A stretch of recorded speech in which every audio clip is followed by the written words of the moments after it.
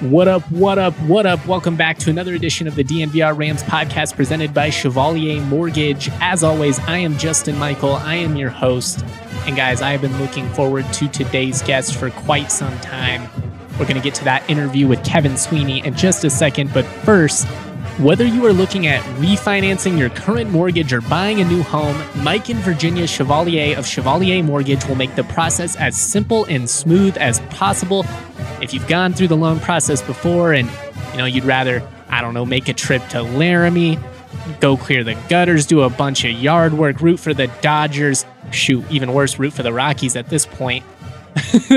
It's a tough experience is the point I'm getting at. But if you've ever worked with Mike and Virginia, trust me, they're going to make it smooth, quick, enjoyable. They're some of the best in the business.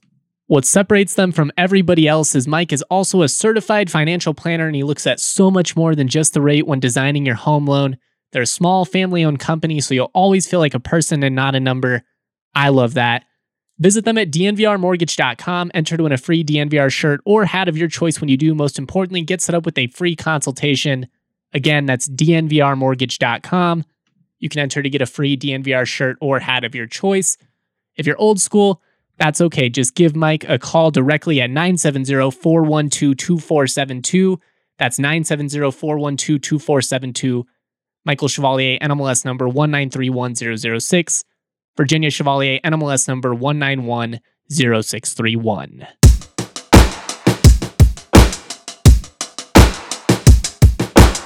All right, what's up, guys? We are joined by a special guest today. We've got Kevin Sweeney, founder of CBB Central, one of the best college basketball media members out there. I mean, honestly, one of the top dudes.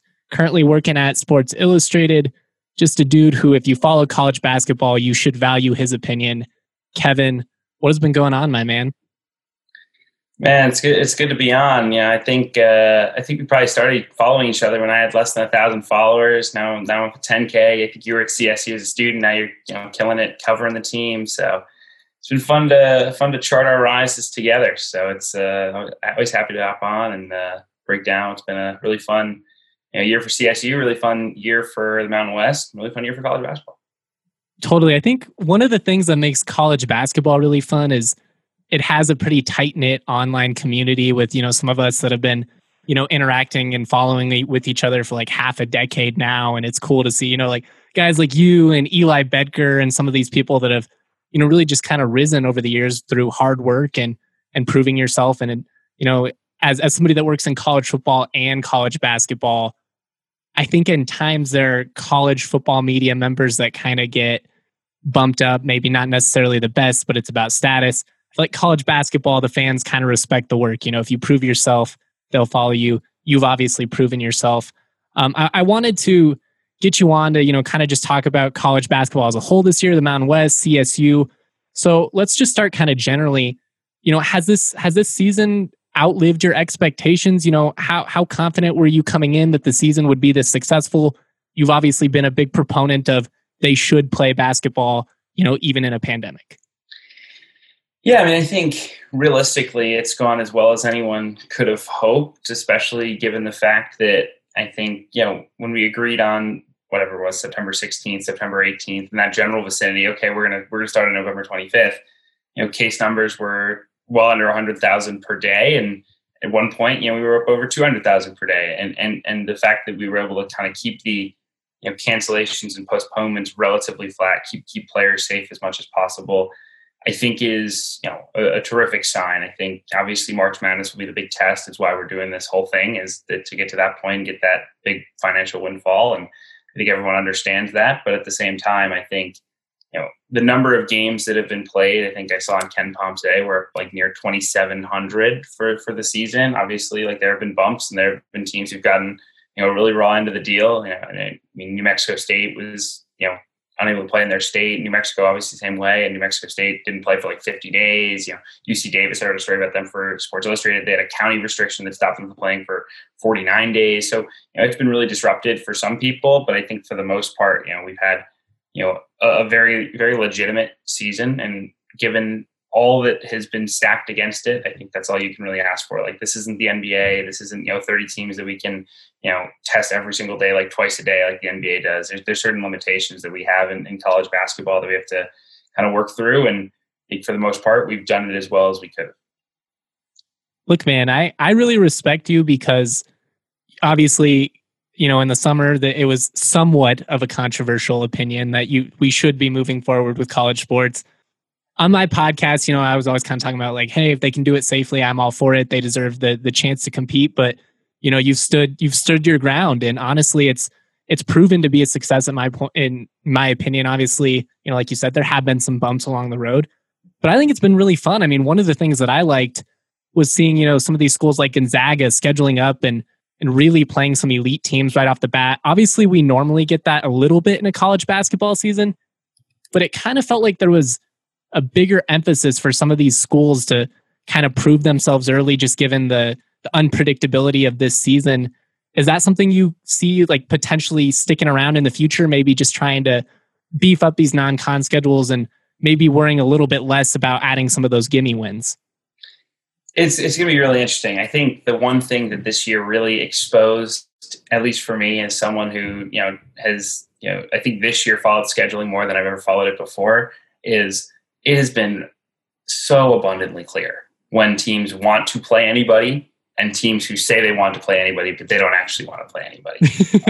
And many coaches have said similar things to me, like, oh man, like they're talking a big game, but they wouldn't play us, And so it's, I think, without a doubt, like this year has exposed a lot in scheduling. Obviously in college football, we've seen why are we really scheduling for 2035 right now when, it's so obscene. These kids are in elementary school.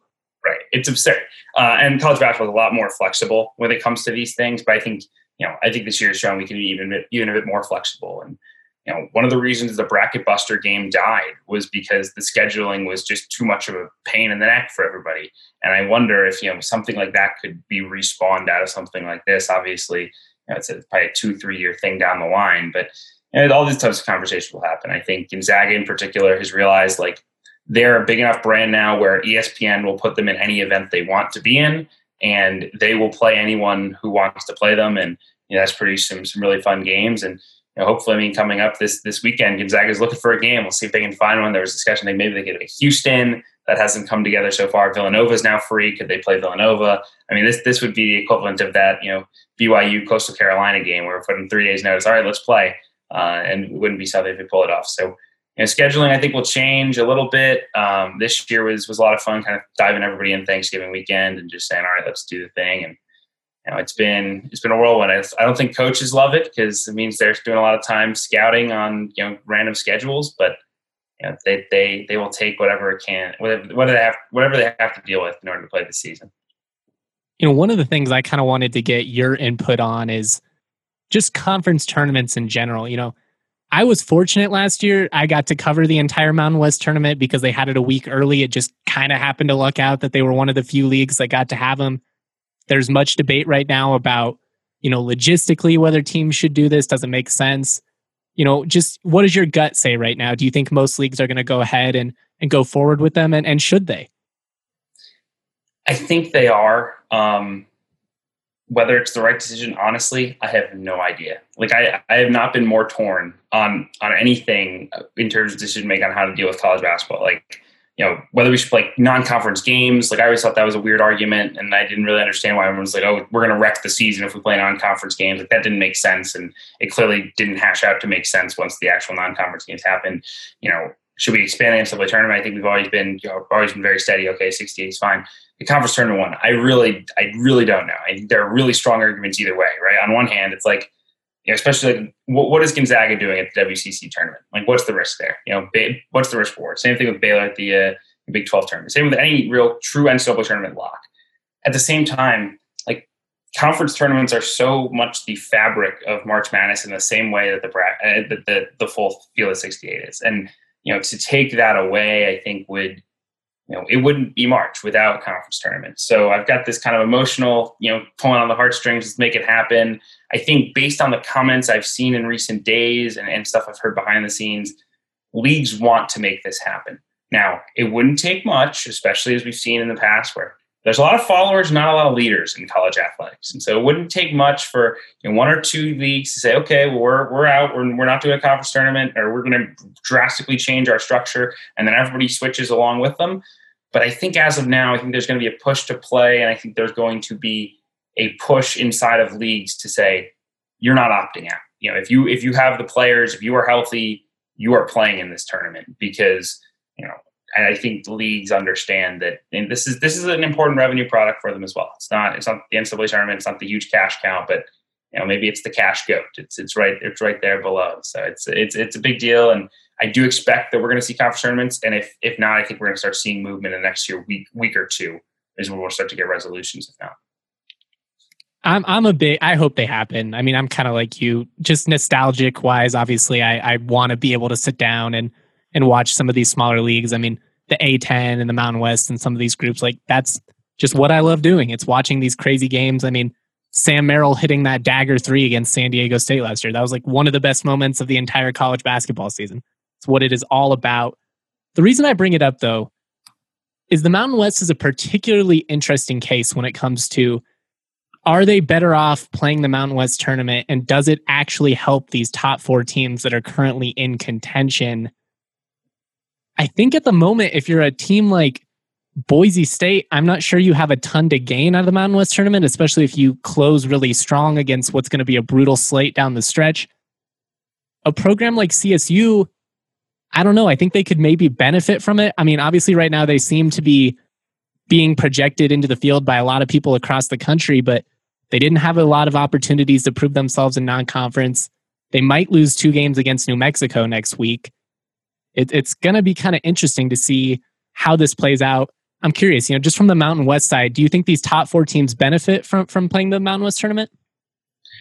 I think they do, mostly because I think we've seen, particularly in the past, mid-major, teams that don't have the quality wins tend to get looked upon a little less friendly from the committee than we get, than we might think in projections. I think, St. Bonaventure a couple of years ago, when they wound up in the first 4 and they were consistently 9s, 10s, et cetera. And there are a couple other examples of this. So I don't think anyone's as safe as you'd want to be. I think Boise and San Diego State are a little safer, so maybe they benefit a little bit less from playing the conference tournament.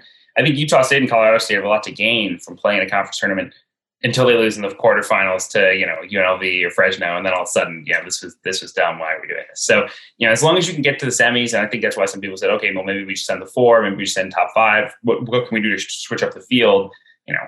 You want to protect your top seeds, but at the same time, you want to protect your top seeds every year. It's never good for the Mountain West to have a 2 lose to a 7 in the first round. That's never good for the league, but it happens because that's how college basketball works. And I don't think we should just use the pandemic to be like, let's game the system in our favor every year. Just because it's not actually a COVID risk situation. It's like, oh, well, we got to make sure that Utah State doesn't lose in the first round to Fresno.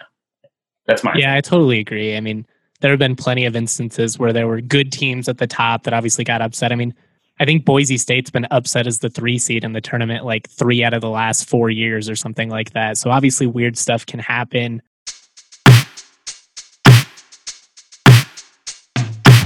The 55th big game is this weekend. 55, a game this big deserves a big prize, not just some trophy. To finish off the football season, DraftKings Sportsbook, America's top-rated sportsbook app, is giving all players a no-brainer of an offer. To celebrate football's finale, DraftKings Sportsbook is doubling your money if a touchdown is scored in the big game. That's right, 1 touchdown, you double your money. Simple as that. Easy as 1, 2, 3. I mean, what more do you want, people? They're literally giving you free money. As if this game wasn't enough of a reason to party. With the double the cash you'll be celebrating till next season. Don't forget about the DraftKings Big Game Prediction Challenge with up to $55 million in total prizes up for grabs. Instant prizes for everybody who enters the contest. DraftKings, they've already paid out $7 billion to players since 2012. They know a thing or two about paydays. Download the top-rated DraftKings Sportsbook app now. Use the promo code DNVR to get a shot at doubling your money if a touchdown is scored in Sunday's game. That promo code DNVR to get a shot at doubling your money during Sunday's season night finale. Only at DraftKings Sportsbook. Must be 21 or older. Colorado only. Restrictions do apply. See DraftKings.com DFS for details. Have a gambling problem? Call 1-800-522-4700.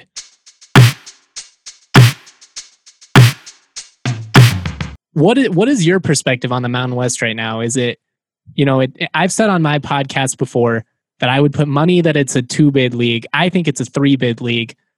You see some people saying 4. I just think that's unlikely based on reputation, how it's gone in the past, and the fact that so many of these teams still have to play each other.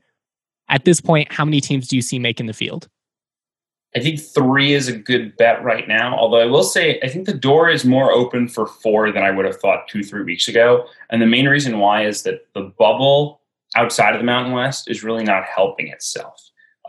You've seen in the Big East, Providence, Marquette, and Seton Hall are stacking losses. Those teams could all be right at 500. Are we going to put teams in that are 12-12 in the NCAA tournament? We'll see what happens. I'm not convinced that the committee will do that. Same thing with the Big Ten. Maryland's 9-8, but one of those wins the non-D1, so they're really 8-8 in the eyes of the committee. Indiana's, I think, 9-7. Penn State is under 500, but they're top 25 in net. Like there are some examples, especially in those leagues, of teams who are who could be essentially bounced out of the NCAA tournament just for not having enough. They're just having too many losses. And so if that happens, I think we could see a situation where a 4th team can sneak in. I think it's going to be tough, without a doubt. I think it's going to require avoiding really any losses outside of the top 4. I mean, we saw that, and really the Mountain West has done as good a job of any of making sure that the top's beating up on the bottom. And until that Utah State lost to UNLV, and UNLV is not really a bottom tier team. They're talented enough to knock you off. I mean, these teams are beating up on Wyoming and San Jose and Air Force and New Mexico, if New Mexico still exists as a basketball team. So you got to continue to do that. And I think the good thing is that KenPom and the Net have really liked seeing these teams win by 25 points on a random Thursday. And while that's the right way of doing it, I don't know. But bottom line is San Diego State jumped like 15 spots in KenPom by beating Air Force and Wyoming by 20 a game. And so that was odd to me. I that's doing what they should do, right? Right. Yeah. I mean, obviously, if you put in the numbers, like they're really only supposed to win by 15, you win by 25. All of a sudden, it's like, wow, like they're better than they beat the numbers and they jump up, and it hasn't helped a lot of teams in that same tier of loss. But it's also like, is this like what made there's nothing that anyone who knows about basketball got from watching those 4 games qualitatively that was oh well, I thought San Diego State was a bubble team, now they're top 25, which is basically what the numbers try to do there. So I'm glad you said that, because I don't know, just as a Mountain West guy, it makes me excited for at least the possibility. I mean, I think CSU fans, especially right now, they're still feeling slightly jaded because 2015 is in the back of their mind, where they didn't make the tournament as the number 27 RPI team. It was, in terms of RPI, one of the biggest snubs in NCAA tournament history. I've actually gone back and now that some time has gone on and emotions have cooled, I've brought up the fact that their schedule really was trash. And East Stacey tried to play the metrics and it did not work in his favor. But I mean, as a mid-major, I just think that's always in the back of your mind. You brought up, the Big East, the Big Ten, some programs like Maryland that might float around 500. Do you think the committee is going to give programs like that more the benefit of the doubt, just given that it's, Big Ten basketball, they have the reputation? Or does the Mountain West kind of have its own, strong reputation to hold itself up? I certainly think the Mountain West has a better reputation than the majority of mid-major leagues, and it helps them there. But I think at the same time, We've seen in the past, the 19-14 Big Ten team gets in. The 18-15 Big Ten team, they get in, and the 25-5 Missouri Valley team doesn't, and that sucks. But that's what we do. Now the question is there is nothing qualitatively different about 19-15 Maryland and 13-12 Maryland, other than a bunch of bye games getting wiped off the board and a couple Big Ten cancellations. They're the same exact team in KenPom, let's say. We're going to say, okay, they're not on the field now because they're only one game over 500, and we don't do that, right? If that's how they treat it, I think it would be stupid. But I also think it's kind of stupid that we're putting in the 19-15 or whatever they were. So, I think I will assume, until proven otherwise, that the high major team will get the benefit of the doubt. But I would certainly like to be proven wrong.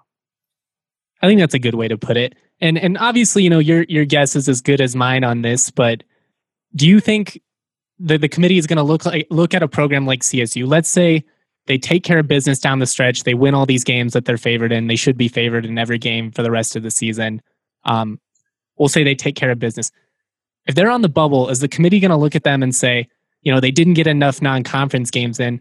Or do you think they'll, in my opinion, take the logical route and say, well, that wasn't their fault. It's not a 2015 situation where they tried to schedule a bunch of, bullshit teams and pick up giving wins. They lost 3 games against the Pac-12 because of a COVID shutdown. It's not like they didn't want to play big teams. Well, it's going to be something to watch. Throughout. The NCAA said we'd like you to play in 4 non-conference games, and some teams struggled to get to that. Some teams didn't play any, but they tried. Go back in my backyard at home. Siena was supposed to play 4, 5, 6 non-conference games. They had 3 consecutive COVID shutdowns from November 12th until early January. They didn't play. Is the committee going to punish them in seeding because they didn't play non-conference games? I certainly hope not. But I think that's where the intent should be seen. But at the same time, the committee's got a lot of work to do in a week, and sometimes things like that slip through the cracks or don't get focused on as much as they should. So I think it might hurt them. I think it helped that they were able to get in a couple games. Obviously, St. Mary's game didn't go well, but it was a game to play. Going on the road to Santa Clara, that's another game, and Santa Clara, we'll see how that win continues to age. The biggest thing CSU has to do is just keep the resume clean. Right now, it's a very clean resume. There's no bad losses. There's some solid wins. If they can just avoid, can they avoid losing a random game to Air Force? Those are the killers, and they constantly come, and it happens every year. Drake the other day was right on the ropes with Illinois State, who's horrible, and that's just that. And they found a way. And if you're Colorado State, it doesn't always have to be pretty, but you got to make sure you're winning your games against New Mexico and Wyoming and Air Force, and just find a way. Wyoming just swept Nevada. They're not a pushover. It's obviously a bottom team in the league. If you want to make the NCAA tournament, you need to sweep Wyoming.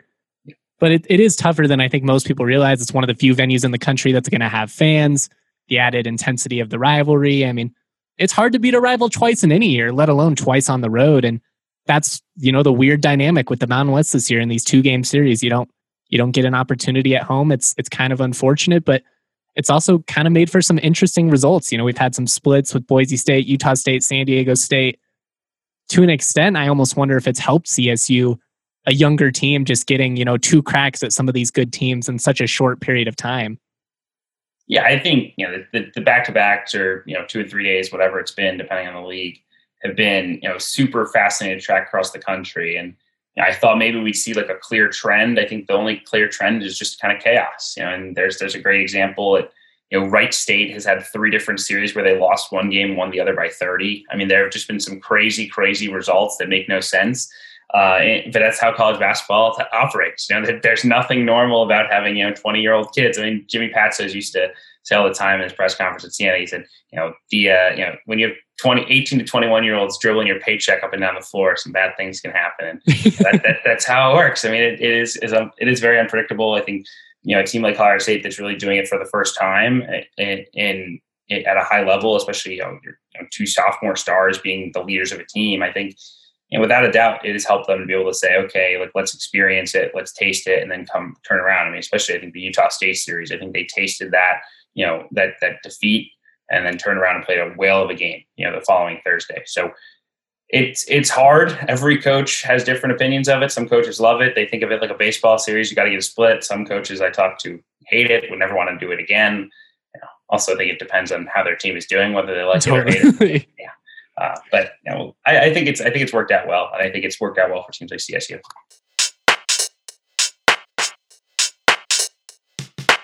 MSU Denver Online puts a dynamic education at your fingertips without forcing you to decide between earning a degree and living your life. MSU Denver is the Colorado institution providing rigorous and affordable online programs taught by professors who bring the real world into the classroom. MSU Denver graduates use their relevant degrees to land coveted jobs. Some of our very own staff members at DNVR have even taken classes. Harrison and Allie, they can tell you all about it. The teachers are super engaged and professional. They're extremely responsive to emails, questions, and concerns. Many of them work in the same field so they can give you advice and you know that they know what they're talking about. The course content is highly relevant. And most importantly, at MSU Denver Online, you learn about things that you can use outside of the classroom. At the end of the day, that's what it all is all about. The spring semester starts January 19th. But if you use the promo code DNVR Sports, you do not pay an application fee. That's right. When applying and ask for the application fee, just drop the promo code DNVR Sports in there. It'll be completely free. That is a game changer, guys. Time and time again, the best way to protect yourself against an economic downturn is having an education and being able to, expand into different things and just being, versatile, being flexible. That's what it's all about.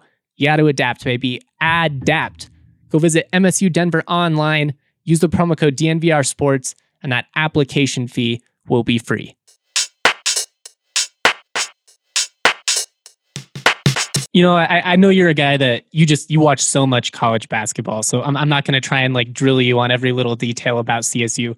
But I also know that you're a guy who has followed the Mountain West extremely closely. You talk a lot of Mountain West. You've seen a lot of these big games. What stood out the most to you about this CSU team? I think one of the things that I really enjoy watching about them is, they're just really hard to guard on the offensive end, particularly when they can, get you in matchups with Stevens and Roddy. And I think their poise in particular, two guys who are sophomores, obviously they played a ton of basketball to be sophomores, but they're still, they're still in their second year of college. And, those were guys that were, priority recruits and have proven why, because they're so darn good and, so darn polished for especially Stevens for where they are in their careers. I think, they're really hard to guard when they play that 2-man game and in the pick and roll. I think the other thing that they do really well is just everyone buys into a role. I think that's something that Nico Medved did a really good job at Furman, did a really good job. That's why they won 17 games at Drake after a 7-win team, I think the previous year, is that, he's got, every single guy buying into what they are supposed to do, whether it's, Kendall Moore saying I'm going to defend and hit shots, or, I'm Sean Thomas going to run the floor, rim run and be active around the rim. You just need guys who will buy into, okay, what is my role? How am I going to star in that role? And CSU's done that under Medved. And I think that's what Nico Medved's done throughout his career. So I think those are the two things that really pop. They run really good offense, just like they did at Furman. Bob Ritchie, now Furman, the head coach, and Nico both have, terrific, offensive playbooks and guys that I would, watch film of all day. It's a lot of fun to watch. So they're a really good basketball team. They're definitely ahead of schedule, ahead of where I expected them to be. And particularly the first game against Boise, I thought Boise came out and, really punched them in the mouth in game 2, and I expected they would. But, the first game against Boise was just an absolute clinic and showed how much progress this program has made in a short amount of time. I think one of the greatest strengths of this CSU team, and obviously Nico Medved's done a tremendous job, but I think the assistants deserve a lot of credit. I think this is one of the more underrated staffs in college basketball, certainly at the mid-major level. I mean, Ali Frokmanash, J.R. Blunt, these are both guys that I expect to be head coaches someday. I'm not sure how close, you follow recruiting and all that, but one of the knocks, at least, that I've seen some people try and throw against CSU is they don't recruit California very much. But to me, I'm why does that matter? They're recruiting well in Texas, and they're taking advantage of their connections in the Midwest. I mean, to me, that seems like an okay recipe for success, and it seems to be going pretty well for them. Yeah, I mean, I don't have an issue. As far as I'm concerned, I don't care where you recruit. There's just so many avenues at this point to go get players, and you should go where you're connected, right? Colorado State doesn't get David Roddy if Dave Thorson isn't on staff. Exactly. In Minnesota. And you don't get Isaiah Stevens if you're not as well connected in Texas as they are. And neither of those kids were insane recruits. They were good recruits from Mountain West. I mean, Roddy, I remember at Northwestern was interested, and a couple other high majors, but they weren't oh my gosh, how did they pull it? It wasn't a top 50 or top 75. But those were guys that you trusted your eval. You knew everyone talked about those guys as in EYBL or whichever AAU circuit they were playing on, as those were going to be really good major players. They went in, they spent a lot of time with them, they got them on official visits, they landed them. And bottom line is that's how you win at the major level. And everyone's going to do it a little differently. Obviously, Nevada with Muss was the transfer model. Let's go get everybody that we can and call every single kid. San Diego State's done it with the transfers. Utah State's taken international kids. They've gotten walk-ons, right? You don't need to be the secret to winning at the vast majority of schools is not I need to recruit X area. There are a few exceptions, mostly I would say tied to being a local school in a really big recruiting area. Like, yeah, if you're in Maryland, you have to recruit Maryland. Maryland is the best, one of the best basketball states in the country. But like, as far as I could care less if Colorado State is a single player, even from Colorado. Like, Colorado's got good talent, but like, bottom line is, if you're winning because you get 3, 4, 5 transfers who can really play, you're getting kids from Texas, or you're hitting the Minnesota pipeline, whatever. Like, whatever it takes to win, and they've gotten in really good kids who fit what they want to do, who are really good fits for their program mentally, not just talent wise, and it's worked out well. So no complaints on the recruiting front, and particularly Roddy was a guy that I remember watching, and I was like, man, that kid's gonna be good. I hope he comes to Northwestern. Did not come to Northwestern, and here we are, dominating the Mountain West. So I'll say this, man. I know he doesn't have all the size, but there's no doubt in my mind that Roddy could start at a program like Northwestern and be a guy that actually had decent success. Yeah, the shooting, I think, is really what's come along. I thought, okay, maybe he's just going to be this kind of undersized big guy who's going to throw his weight around. And, that's really not what he is. He's super skilled offensively. And I think that is something that people probably missed in the recruiting process. It's also like at some point when you're, built more like an offensive tackle than or a defensive end than you are a basketball player. Sometimes you just get overlooked by the bigger schools. And, look, that's how you win at Mountain West schools. Like, okay, that kid was overlooked. Let's go grab him. Now we've got a conference player of the year candidate eventually. Stevens, a little undersized, a little skinny. Now we got a conference player of the year candidate. Across the league, Justin Bean was, a walk-on. Now he's, Neemias Queta was no one knew who Neemias Queta was until he was, on Utah State's campus, dominating people and getting NBA looks. So that's how you win. And they've got a really hardworking staff, and that's why they're winning right now. Well, I'll say this, man. However big David Roddy's biceps look on TV, they look bigger in person. Like, he is freakishly large when you were standing next to him. I mean, I remember I saw him when he was touring, like literally when he's doing his official visit and walking around the football stadium. I'm like, wait, that kid's 17 years old? Are you kidding me? But just insane. A total freak. I don't want to take up too much of your time, so thank you so much for doing this, man. It's always great to get your perspective. Tell the people where they can follow you, keep up with all your work. You're a busy man. You work for multiple outlets. They got to keep up with all of it. I am a busy man. CBB_Central is where you will find me on Twitter. I've linked almost everything I do on there. My written work this year is at Sports Illustrated. Been doing a lot of college basketball work for them. I do two times a week bracketology. I do a Stars of the Week column, which is a lot of fun. I think I highlighted Colorado State at one point earlier in the season. I don't remember. They all blend together. I think you did after the San Diego State win. Yeah, that sounds right.